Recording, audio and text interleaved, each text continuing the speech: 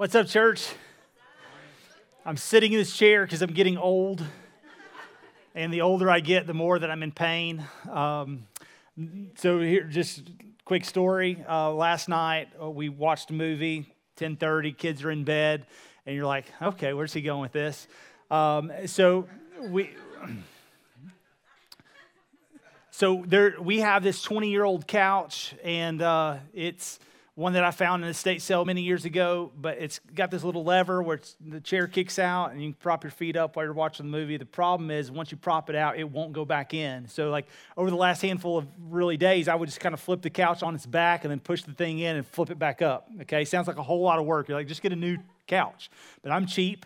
But last night, I put the kids to bed. I'm like, I got to put that thing back in, And so I decide that instead of flipping the couch on its back, I'm just going to pick it up with my hands, and I'm going to push in with the other hand. And when I did so, this like jolt of lightning went through my back, and I'm sitting here before you today in humility, recognizing that God is sovereign and in control, and that this body is fleeting and passing away. And it is actually, I think, very timely as a result of our message today. And so if you have your Bibles, you can turn with me to Romans chapter 8. We're going to talk about life in the Spirit versus life in the flesh. Now, before we dive into the message and we talk about all the good stuff, I just want to also take just a couple of moments and just share a little bit about my week. This week started out really kind of ended with our Fin, Feather, and Fur, which was a great success. Best we can tell, about 30 people trusted in Christ, and so we're starting the follow-up process. We did church together last week, and then Monday, Tuesday, our staff heads out of town for a little retreat, which was really good. My heart is full. It was an encouraging time away. Last year, we tried to do our retreat, got canceled because of COVID, rescheduled, canceled again. Finally, we just throw up our hands. We're like, hey, it's not going to happen this year, and so it happened this year. It was just an incredible reminder to me of the people that I work with, and just how much I love them, and how special they are to me and to my family. And it was just a great time just to reflect on the goodness of God, the kindness of God, but it's also a time for me to be convicted of some areas that I've become a little lazy and slothful, some areas that I need to grow just personally, some areas I need to grow professionally, some other areas I just need to grow as a husband and father. And so it was just a good time of reflection. We come back into town, then this storm kind of blows in, and so I find myself working from home over the next handful of days, which is really nice because it gave me more time to do things that I don't get to do, like read and study a little deeper, and just really refreshing. And it was just a great time with my family, a great time for my heart to be encouraged. And so I'm here this morning with a full heart and a broken body. And I pray that that's how we leave it. I pray that today when we walk out of this room, I pray that that's what you would be reminded of, a full heart and that you have a broken body. And just the promises that come with that, and the things that we have to be paying close attention to. Before we get into that, I do want you to know when we go to staff retreat, the first 3 hours of staff retreat is me putting them through a ringer. It's just the most satisfying time of my year, okay? And so what it involves is sending them across 3 counties, literally maybe 4, depending on which direction they choose to go. And they could do anything from get arrested to, yes, that's true. They could, hey, get arrested, to, now here's the deal. On purpose, like to go and say, hey, it's for a scavenger hunt, okay? And so that's what we do. We put them on a scavenger hunt, and they could be singing the national anthem with some stranger somewhere. They could be saying the Pledge of Allegiance with a principal across the county somewhere. They could be trying to figure out this random historical marker that's somewhere in our county that you've never seen, but I found. And so it's just this huge quest, and they're all weighted in terms of points, and they have no idea which one is the worth the most points. And so it's pumping gas for strangers to taking pictures with the beaver at Buc-ee's. It's a wide range of stuff. But we put a little clip together of a few things they did do. And so we just want y'all to check it out before we get going. 1 fish, 2 fish, red fish, blue fish, like Dr. Oh my goodness! Whoa, what's happening? Oh my goodness! Oh my goodness! Oh my goodness! This is so scary. Joy Joy to the world, the Lord is come. That was amazing. Who knew? One fish, two fish, red fish, blue fish, black fish, blue fish, old fish, new fish. I pledge allegiance to the flag. United States of What are you looking for, Dick? Orange. What is it's it? orange, and it's got these black stripes and Got black and orange stripes. It's like, yeah. Yeah, it's kind of like a bagel. Yeah. Oh, that's good. We fed it last night. And Cincinnati is heading to the Super Bowl. So fun, guys. So fun. Someone come grab it. My turn.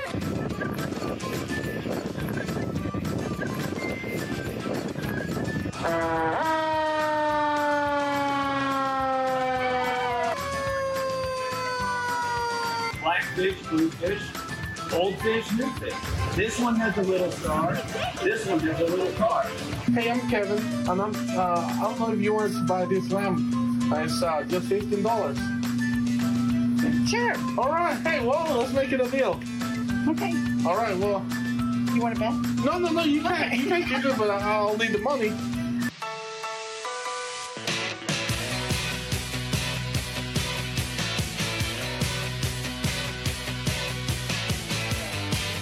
Wow.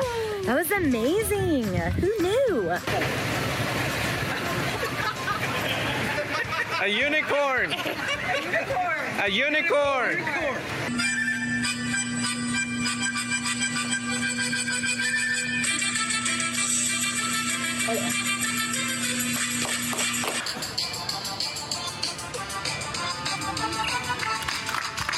You know, movies like scary movies where they have the car wash scene where they get stuck in it, Final Destination or whatever. All of a sudden their head is somehow out their skylight. This is so scary. Some are sad and some are glad. And some are very, very bad.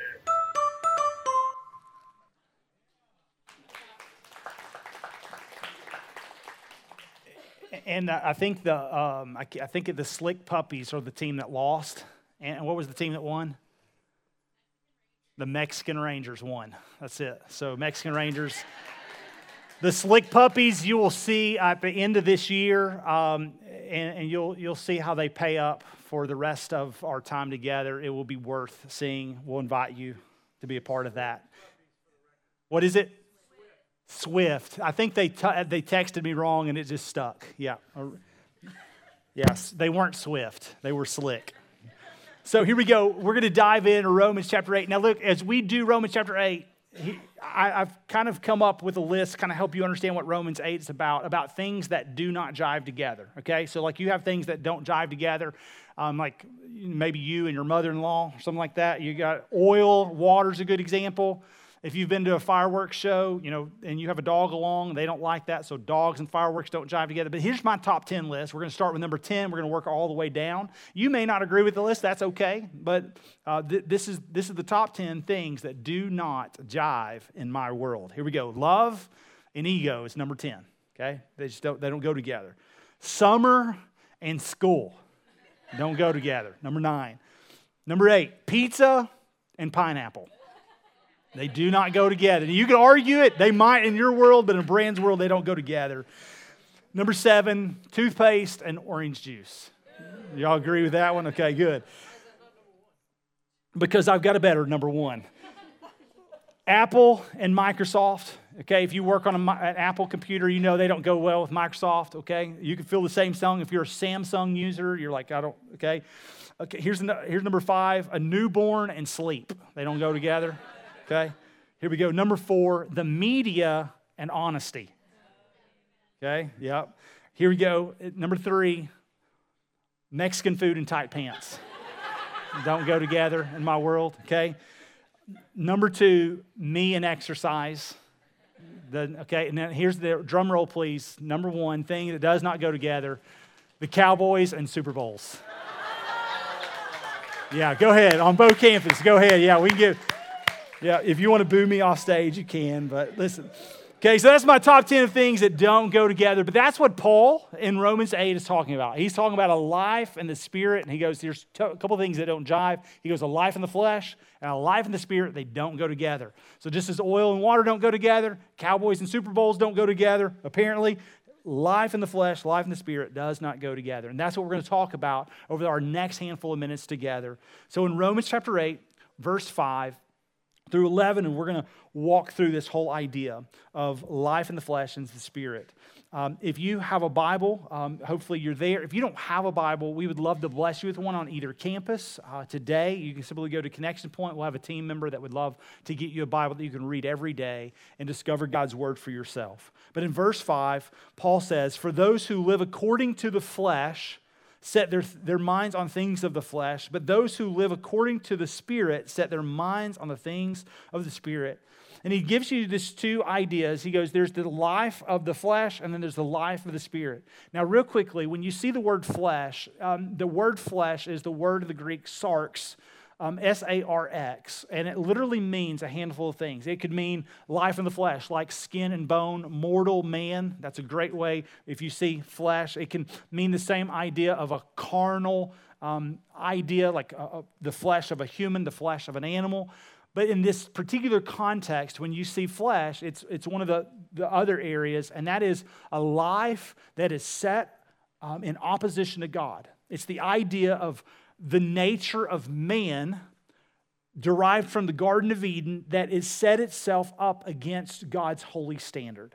So when you see the idea of a flesh here, the flesh means mortal man, that's true. It means skin and bone and flesh, that's true.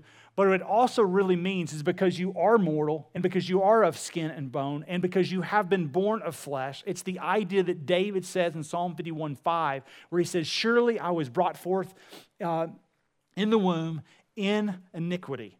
So he talks about that he was conceived in iniquity in his mother's womb. That's what King David said about himself. That's the idea. That from the very beginning in the Garden of Eden, when they sinned against God, Adam and Eve set themselves in opposition against God's holy and perfect standard. They have lived a life of rebellion. And everyone since then, born of the flesh, a seed, man and woman, has been born in iniquity and therefore opposed or in opposition to God because their life was born in the flesh. That's what Paul is saying. So he says, those who live according to the flesh, which means the old nature, the nature of really the most natural part of man, which is sin and opposition against God. He goes, those are the people who've set their minds on the things of the flesh. So those who live in the flesh, they set their minds on things of the flesh, which means they think about how to make themselves king. They in some ways think about how they would set themselves up as a queen. In essence, what Paul is saying, he goes, if you live a life in the flesh, he goes, then you're the king or the queen of your own domain. You think about what is right for you. You think about what feels good for you. You literally root your life up in selfishness. Here lately, you've heard lots of talks about the U.S. and Russia and so many other things. And all of those things, though I am not privy to them and I could not have a conversation about that because I haven't read much on it, what I will tell you is this. The way that foolish men go to war is because of selfishness. And selfishness root is really the flesh. Our flesh is selfish, and when it's selfish, it is self-imposing opposition against God. And that's what it is. And so Paul says, when you live according to the flesh, you set your mind on the things of the flesh. But when you live according to the Spirit, then you set your mind on the things of the Spirit. So there's a difference between the flesh and the old nature and the Spirit, which is a new nature. I think about 2 Corinthians chapter 5, when Paul encourages the church of Corinth. And he says, listen, you and I, we have a new creation. We've been born again. And he goes, the old things have passed away. Behold, the new things have come. Now, when you think about that, it means that you and I, at some point, if you're living according to the flesh, you realize that this is not a way that brings about life and peace and joy. And so at some point, you lay down that life and you say, Lord, would you come and would you crucify that old life and make me new? That's what Paul wrote to the church of Galatians in Galatians chapter 2, verse 20, when he just says, I have been crucified with Christ, and it is I that no longer live. That's what he means. He goes, the old nature, the flesh, the sin nature has to be crucified, has to be killed, has to be stricken and cut off so that the new life, the life in Christ, the inner being of man can be renewed. That happens when Christ steps in. There's a guy named Mark Bubeck who wrote in a book many years ago called The Adversary, and this is what he talks about in terms of the flesh. There's a quote that I want you to just see. He says, the flesh is a built-in law of failure. It's making it impossible for the natural man to please or serve God. God cannot be served, and he goes on and says, it is a compulsive inner force that's inherited from man's fall, which expresses itself in general and specific rebellion against God and his righteousness.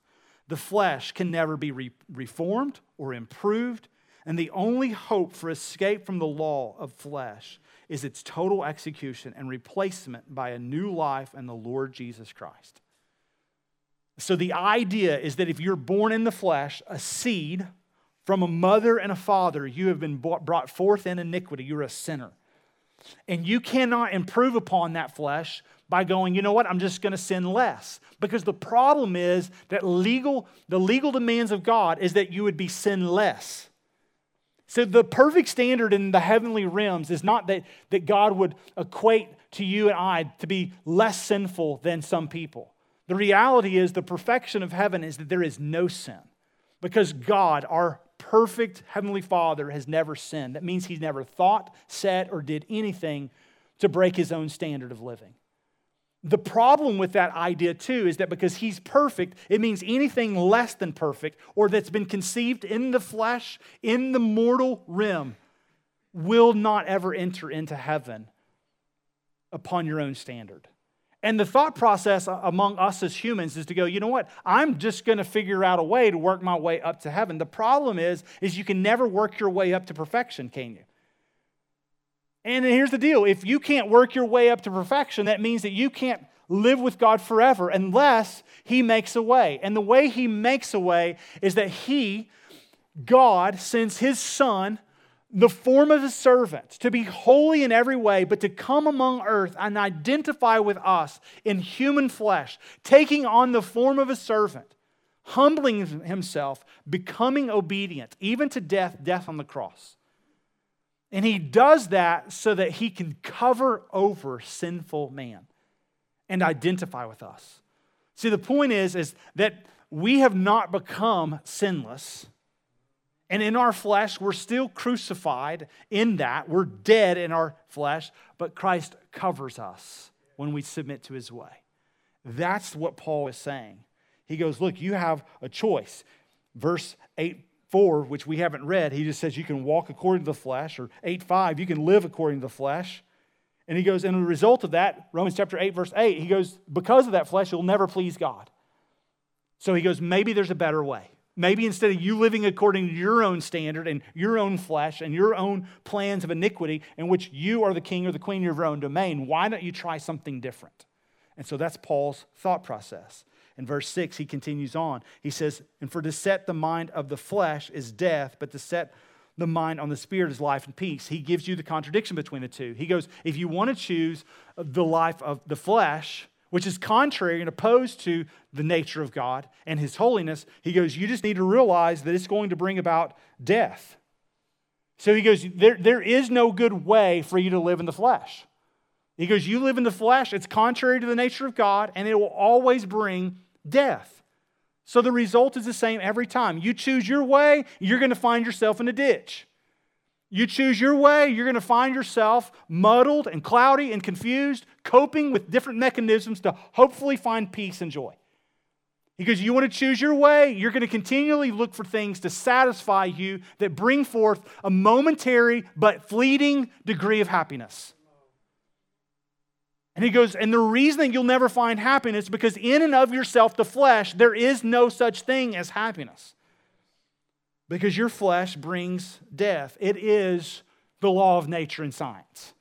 It is the law of how we were created, and ultimately in our rebellion it manifested itself in us. We were designed to have a relationship with the perfect Heavenly Father. When we went our own way, we, in opposition, chose death. But, and you could underline or circle this but, to set your mind on the Spirit, which is a new life in Christ. It brings life and peace. So whenever you see a Christian who would recognize the error of their former ways and in repentance acknowledge that they are sinful and wretched and need a Savior, you see a miracle occur right there in the Christian life. Because a person identifies with who they were in their sin, and then they beg and they plead for the mercy and the kindness of God. And in His loving kindness and faithfulness, He meets us where we are and He regenerates us and gives us a new spirit. And when He does that, He renews the inner man and allows us now to wrestle between the two. We wrestle now in the flesh and the life in the Spirit. Now, I would be lying to you, and if I was sitting in this chair and say there are not times where I give into my flesh, or what I would call, in this sense, an old nature. But that's not how God intends me to live, because He now lives and dwells in me. He desires for me to walk in a new nature, His nature, which is the Spirit. That the inner being would be renewed day by day, strengthened day by day through His power, by His word, walking in the likeness of Christ. Paul writes to the church of Galatia, and he shows this struggle, the very one that Paul identifies with the church of Rome in Romans chapter 8. He lays out in a very clear way in Galatians chapter 5, a way that makes it very easy for me as an East Texas redneck to understand. And so here's what Paul says to the church of Galatia in Galatians chapter 5. If you have your Bibles, you can turn there, but hold your spot in Romans 8 because we're coming right back to it. Now, Galatians 5 is all about walking in the Spirit, but we're going to pick up in verse 16 where Paul says, "But I say, walk by the Spirit, and you will not gratify the desires of the flesh." So what Paul says in this way, he goes, there are two natures. There's the flesh, the old nature, and the Spirit, the new nature. He goes, you don't want to gratify the desires of the old nature, the flesh. Then he goes, okay, here's how you do that. You walk in the Spirit. Then he tells you what the desires of the flesh do, and that is that they compete with the desires of the Spirit. So we already know that. Oil and water don't mix. Neither does the flesh and the Spirit. Verse 17, for the desires of the flesh are against the Spirit, and the desires of the Spirit against the flesh. And these are opposed to each other to keep you from doing the things you want to do. So this is natural. This is the way that God intended it. He goes, I redeemed you from your flesh in order to give you a new life in Christ. And even though you're still going to struggle in the flesh because your mortal body has not departed and you haven't departed from your body, which if you didn't know that shouldn't be new to you, okay? If you're here now, you're in your body. And if you're in your body, it means you're still got a corrupt nature. And if you've got a corrupt nature, even though you've been renewed from the inside, if you're a believer in Christ, you still wrestle. Now, what do you wrestle with? You wrestle with whether or not you're going to give in to the old corrupt nature, the flesh, or whether or not you're going to walk in the truth of God's Word and His Spirit. That's why Paul writes this in verse 18, but if you are led by the Spirit, you are not under the law. He goes, you're not bound to the Old Testament rules anymore because you can't keep the rules in and of yourself. And so he goes, what you do now is you live in the Spirit. And so as you walk in the Spirit, he goes, you begin to do things different. Now then he says, and here are the works of the flesh. They're evident. So he goes, okay, you may wonder, well, what does a life in the flesh look like? What's life in the Spirit look like? Well, here's what life in the flesh looks like. So your sin nature. Sexual immorality is what he says. Impurity, sensuality, idolatry, sorcery, enmity, strife, jealousy, fits of rage, rivalries, dissensions, divisions, envy, drunkenness, orgies, and the things like these. I warn you, as I warned you before, that those who do such things will not inherit the kingdom of God. What is Paul saying? He goes, listen, if you continue in a habitual lifestyle of living for you and yourself, he goes, you are going to continue to do things that are contradictory to God's Spirit living in you. And he goes, and what you just need to know is that you're not fooled. He goes, you cannot look up at the end of your life and see no fruit. A life of sexual immorality, impurity, sensuality. You can't look up in the end of your life, your language hasn't changed, your thoughts haven't changed, the way you treat people hasn't changed, and then say, well, I'm a believer in God. Now, I don't want to say this too strongly, but I want to make it clear. If you prayed a prayer when you were 9, but your life has not changed in the last 15 or 20 or 30 years, you are not a believer in Christ. That was pretty strong. But I want you to just understand, we don't mark our lives by a prayer. We mark our lives by the fruit of righteousness.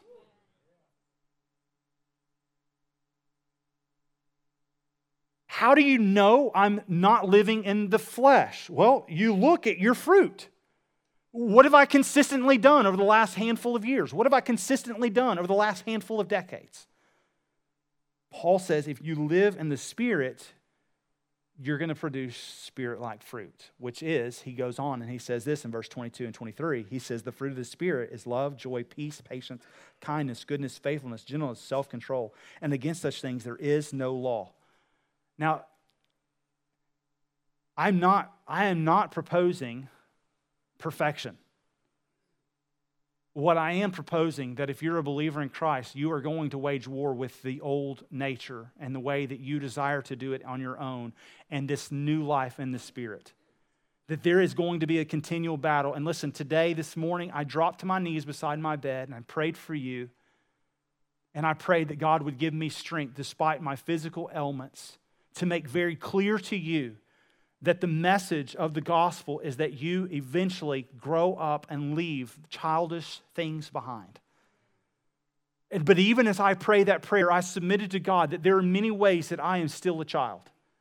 And God, I still need your help because there are many ways where I still struggle with self-control. And even we laughed and made a mockery of me in exercise, but the reality is it's an area where I still oftentimes concede and give into the flesh. In my eating habits, I lack self-control. I could look at that one area of my life and I could say, I still have to be refined. I'm sure that I could take places like enmity and strife and jealousy. I could probably take fits of anger. I could probably use some work there. But the consistent pattern of my life, I pray, is a life that reflects the Spirit. And that's what you have to look at. Verse 24, Paul goes on, and look what he just says here in Galatians 5. He says, and those who belong to Christ Jesus have crucified the flesh with its passions and its desires.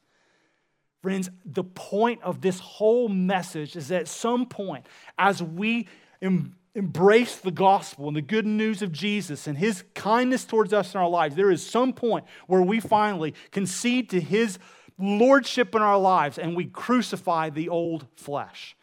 Lord, at some point, we plead and we beg and we ask God, Lord, with groaning and with tears and with pain, Lord, would you crucify this old man in me?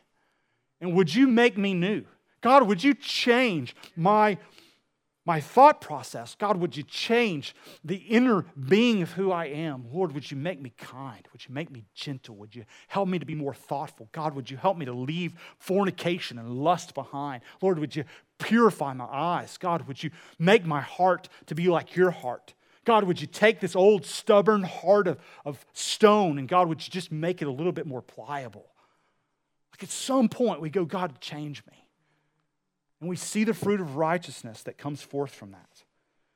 Friends, here's why you need to know that is because Paul tells us in Romans chapter 8 as he continues, he just says, look, if you have the mind that's set on the flesh, it's hostile to God. That, I think, is huge. He says it does not submit to God's law. Indeed, it cannot. He goes, if you are living in the flesh, meaning you're living with you on the throne of your own heart, he goes, you're not going to ever obey God's word. He goes, it's not in you. You can't do it. Which is the point of all of this. Verse 8, he says, those who are in the flesh cannot please God. He goes, if you live a life in and of yourself and in the flesh, he goes, it's impossible for you to please God. You go to church, great. Sing some songs, fantastic. Drop a little money in the box, awesome. Do a kind deed here and there, great. But he goes, if you still live a life in the flesh, he goes, you are in hostility against God. And you cannot keep His word, nor will you have a desire to. Now, when he uses the word hostile here, he's not saying, hey, you're angry towards God. He's not depicting a man who is flipping God off. That's not what he's depicting here. What he's depicting a man who merely says, God, I know that you have told me to go this way, but I'm choosing to go my own way. It's basically a man who says, I know what your priorities are, but I don't want your priorities. And you don't have to have a blatant disregard to set yourself up against God in hostility. You don't have to be this prideful, mean, domineering man. You don't have to be an atheist to set yourself up against God.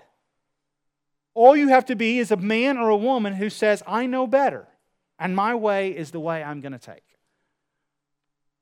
And Paul says that type of life sets itself up in a way that lives in resistance and in the contrary nature to God's best way. But that's why Paul writes to the church of Rome, and specifically here in this text to believers there. And he says this in verse 9, but you, who's he talking about? He's talking about people who have a new life in Christ and their inner being has been changed. He says, you, however, are not in the flesh, but in the Spirit. Who's he talking about? He's talking to anyone who has now put their faith in Christ and would say, I have a changed life. He says, and if you live in the Spirit, in fact, the Spirit of God dwells in you. And he uses the word there, okeo, which literally just means to inhabit. He goes, and anyone who does not have the Spirit of Christ does not belong to him. But the question that I would have to ask you is this, is when did these believers, when did they possess this new Spirit? Like, when did that happen? What takes place? Have you ever thought about that? Like, how do I know that I'm no longer living in the flesh and hostility to God? How do I know? How do I say for certain? Like, how do I know without a shadow of a doubt that God lives in me? And not only that He lives in me, but that I'm now living in the Spirit. How do I know? Well, obviously, you can look at the fruit. And you can see the contrast of what it looks like to live apart in the flesh. And you go, that's pretty rebellious.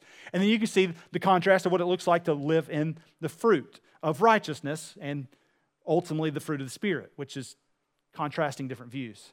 But I think Paul makes it even more clear if you study the Scriptures about what it looks like to live a life in the Spirit. And I would just tell you that as I read Ephesians, and we recently just kind of wrapped that up and we're moving on to Philippians, what I would just tell you is that in Ephesians chapter 1, Paul makes it super clear. I'm going to show it to you here, and you can see it on the screen. You can also mark it. But he just says in Ephesians 1:13, he says, in Him you also, when you heard the word of truth, the gospel of your salvation, and you believed in Him, you were sealed with the promised Holy Spirit. So he says, when you heard the gospel of truth, which, by the way, today you're hearing the gospel of truth, when you believed in Him, that's what Romans 10:13 says, that anyone who believes in the Lord shall be saved. You're sealed with the promised Holy Spirit. That means that He indwells you, seals you. That means that He protects you, covers you, begins the process of growing you towards maturity. But Paul doesn't just stop there. In Ephesians chapter 3, he gives us another picture of what this looks like to be strengthened in the inner being.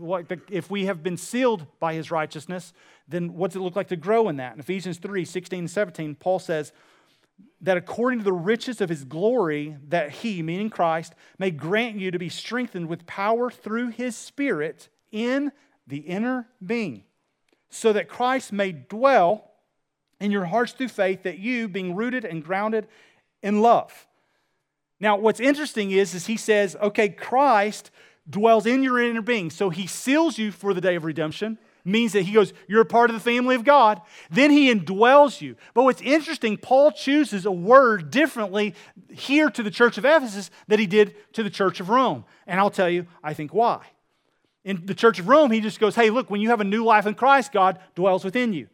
But specifically, when he's talking to the church of Ephesus, he goes further in telling us what it looks like to live in Christ, and specifically for Christ to live in us. And he uses a word, katoikeo. Now, the word in the Greek in Rome was just okeo. Now, but there's a couple of different ones. There's paroikeo or there's katoikeo.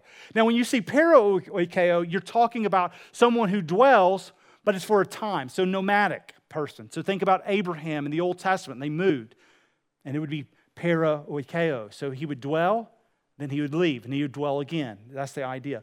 But specifically, when Paul uses the word to the church in Ephesus, he uses the word katoikeo, which literally means to dwell or reside with permanence. The point is that if Christ renews you, sets up His inhabitants in your house, in your life, the question is, do you think the King of the universe who created everything isn't going to recreate a few things in your life? Ladies, let me ask you a question. What is God's greatest gift to you? One of the greatest gifts that God has given ladies, maybe you're not walking in it, but it's to be the house despot. You pick out paint colors, you move furniture, you organize. That is a gift that God gave you. Now, there's a handful of us men that we're kind of weird. We got a little part of that. But ladies, Christ purposefully created you to be a house despot. Now, the reason I share that with you is because as you reorganize things in the house and you move and do walls and paint colors, it's the point that Christ wants to do the same thing in you. Kelly and I, the very first house that we bought as a major remodel, we specifically bought it from a guy who was really in his late 70s or very early 80s. I don't know exactly how old he was, but he was a hoarder. And we bought the house with a contingency that we would accept everything that was in the house and that we would clean it out. And the first time I saw it, Kelly was with me. I was like, hey, babe, you're not walking in there. I was like, if you walk in there, you're going to back out on the deal. You're not going to want to buy it. And so she's like, no, like really? And I'm like, no, I'm serious. You're not walking in there. Because it was putrid. It stunk. It was nasty, just gross. I mean, I can't even describe the scene. We bought it. It took us 2 weeks just to clean it out and fill dumpsters of stuff in there before we ever even got down to the floors. Nasty. And when we set up a home there, guess what we did? We started reorganizing. We even tore down a few walls, kind of reshaped a few things, made it our own. Listen, that's what it looks like for Christ to dwell in you. And the point is, if Christ dwells in you, how long is it going to take before the King of the universe reorganizes a few things? How long is it going to take before he gets into some of the dark, hidden chambers of your house and goes, you know what, we're going to clean that out? I mean, what about the closets that you're kind of keeping off guard? See, Paul's point is, no, life in the Spirit means change. And that's what I want you to realize, because that's what Christ has done. If we continue on in verse 10 of that same chapter, it says, but if Christ is in you, although the body is dead because of sin, the spirit of life because of righteousness. And if the spirit of him who raised Jesus from the dead dwells in you, he who raised Christ Jesus from the dead will also give life to your mortal bodies through his spirit who dwells in you. And this is really cool, and we'll kind of wrap up with this. Here's what Christ says. If Christ is in you, he's reorganizing the house, he's painting some rooms, he's changing a handful of things in the inner being. He goes, that's true, even though your body is dead because of sin. So he goes, listen, I get it. Your body is wasting away. And today maybe as clear of a reminder to you and me is that our body is wasting away. And listen, do I desire for my physical body to be healed? Absolutely. I would love to walk without pain. That would be fantastic. But listen, can I just tell you that if God wanted to use a physical element to remind me of his strength and his sufficiency, then to God be the glory. And can I just tell you the one thing that I did learn, and I had a staff member, his name's Jose. One of the things he shared that just pricked my heart is Jose said, you know, oftentimes the least amount of dependence upon God is where we have great strengths. And I would say that probably one of my greatest strengths, at least in my mind, is that I think, you know what, I have the ability to speak. I have the ability to get people to move. I have the ability to do that. And then God, by moving a sofa, could render me physically and able in some ways to do some of the things that I think I'm gifted in. And what a reminder that I need his strength. See, that's what Paul is saying. He goes, guys, listen.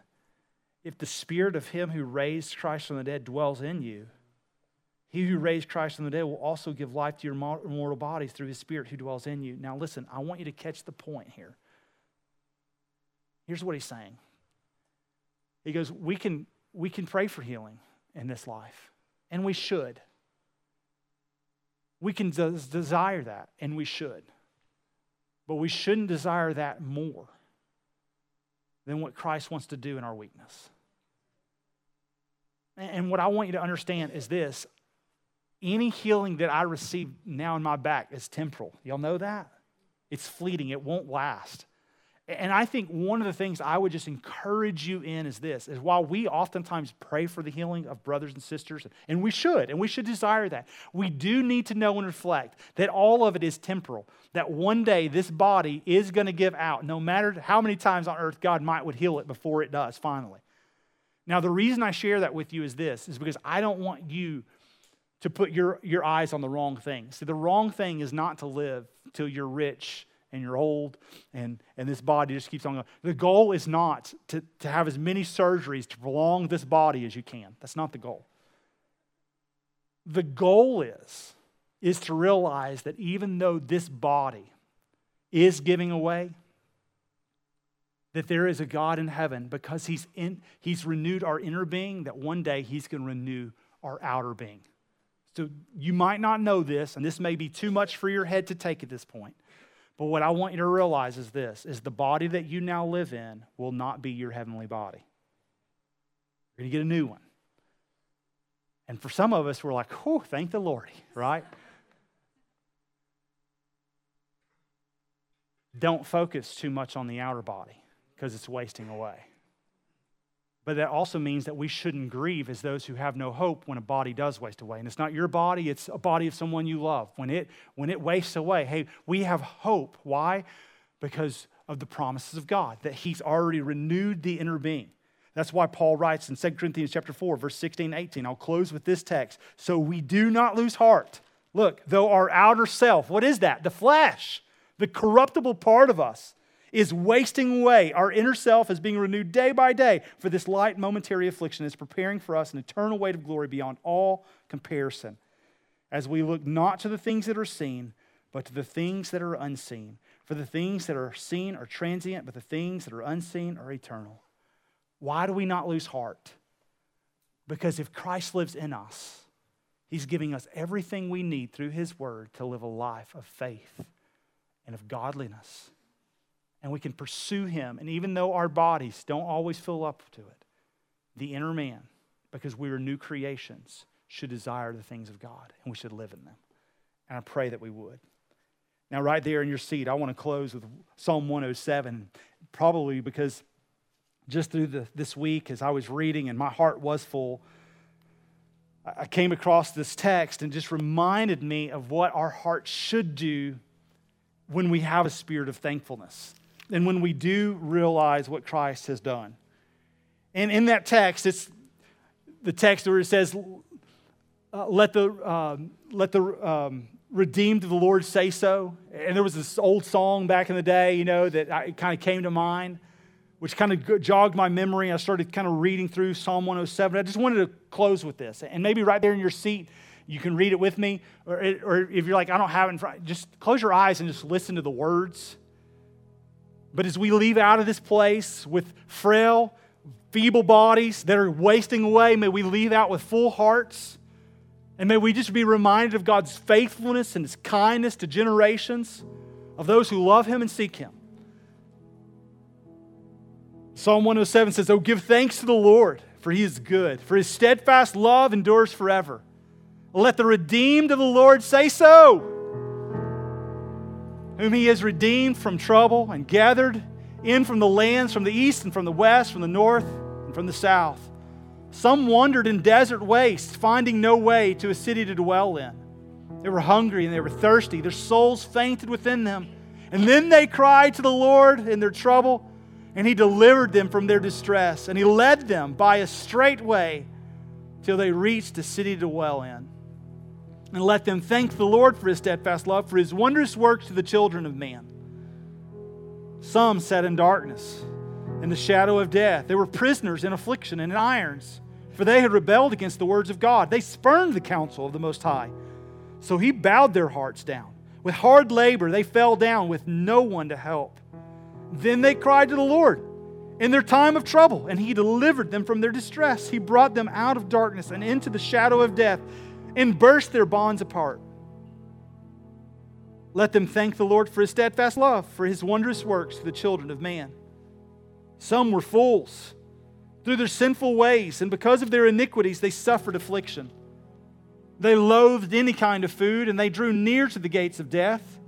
Then they cried to the Lord in their trouble, and He delivered them from their distress. And He sent out His word, and He healed them, and He delivered them from their destruction. Let them thank the Lord for His steadfast love, for His wondrous works to the children of man. And verse 23 says, some went down to the sea in the ships, doing business on great waters. They saw the deeds of the Lord, His wondrous works in the deep. For He commanded, and He raised the stormy wind, which lifted up the waves of the sea. They mounted up to the heaven. They went down to the depths. Their courage melted away in their evil plight. They reeled. They staggered like drunken men. They were at their wits' end. Then they cried to the Lord in their trouble, and He delivered them from their distress. And He made the storm be still, and the waves of the sea were hushed. Then they were glad that the waters were quiet, and He brought them to their desired haven. And let them thank the Lord for His steadfast love and His wondrous works to the children of man. Let them extol Him in the congregation of the people, and praise Him in the assembly of the elders. Friends, I don't know where you are. Maybe you'd say, you know what, I've been living my flesh for the last handful of months or years. Maybe you would know, like in your heart, that you've not been right where God wants you to be. Maybe you found yourself in an empty desert wasteland, hungry, thirsty, tired, parched, tired of doing things in your own strength. Listen, you can do lots of things, but when you do them in your own strength, it'll never work out. Today's the day. Maybe you cry out to the Lord and say, Lord, I need your strength and I need your help. Some of you have been a prisoner in your own affliction. You've been shackled and chained. You've spurned the counsel of others. People have pointed you the right way. But you said, I'm not doing it. May the Lord bring you low. May He crush you for the purpose of restoring you. Maybe you've suffered affliction. Maybe you've lacked any kind of nourishment. Maybe you've, in some ways, been embraced by the gates of death. May the Lord and the narrow way that leads to life embrace you. And may He deliver you from your own destruction. Maybe you've been tossed by the seas. Maybe you've been hurled to the heavens. Maybe you boasted gladly and proudly in your chest, look at me. But then your ship came crashing down. And it brought you to your knees, to the point where you'd say, Lord, I've put my belief and my trust in the wrong place. Friends, I don't know where it is that you put your trust, but I'll tell you, there is only one that is trustworthy. You can have all the horses and all the chariots in the world. You can have the greatest armies. You can have the biggest fleet of ships. But anything that allows you to live a life in rebellious nature, contrary to the Spirit of God, is hostile. And He desires that we would be His friend, and that we would be sons and daughters. And so I don't know where you are, but I will tell you this. All you have to do is say, God, I don't want to live a life of rebellion anymore. I acknowledge that my path and the rut I've been in is the wrong one. God, would you help me to submit to you? Lord, I trust you today. I'll follow you. Be Lord. Change me. Make me new. Humble my heart. I submit to the error of my ways, and I acknowledge that I am not a good driver of my life. I've been in ditches. I've had more wrecks than I can count. And I just submit to you, Lord, that in my slumber, I've been a fool. But God, would you awake the sleeper? Would you bring me out of my grave? And would you give me a new life in Christ? And would you help me to live in the Spirit? That's what it looks like. Father in heaven, thank you for my friends. I thank you, Lord, that in my weakness, they would see my frailty and they would just be reminded of their own. God, we are feeble and weak. We are confused without you. But do do I come before you this morning, Lord, and I just submit to you gladly with a full heart and a thankful spirit that, God, there are many of my friends today that maybe with unveiled and unfettered eyes that they would walk out and see clearly. I pray, Lord, that you would illuminate them to your light and to your truth. And Lord, would you move us to be the kind of people you want us to be? Lord, would you help us to live and walk in your spirit and not gratify the desires of our flesh, which are hostile and contrary to the holy God in which we love and we sing to. God, we need your help. We're nothing without you, but we are thankful that in your great love, in which you lavished upon us through your Son, that everything in our life is yours because of your Son, Jesus.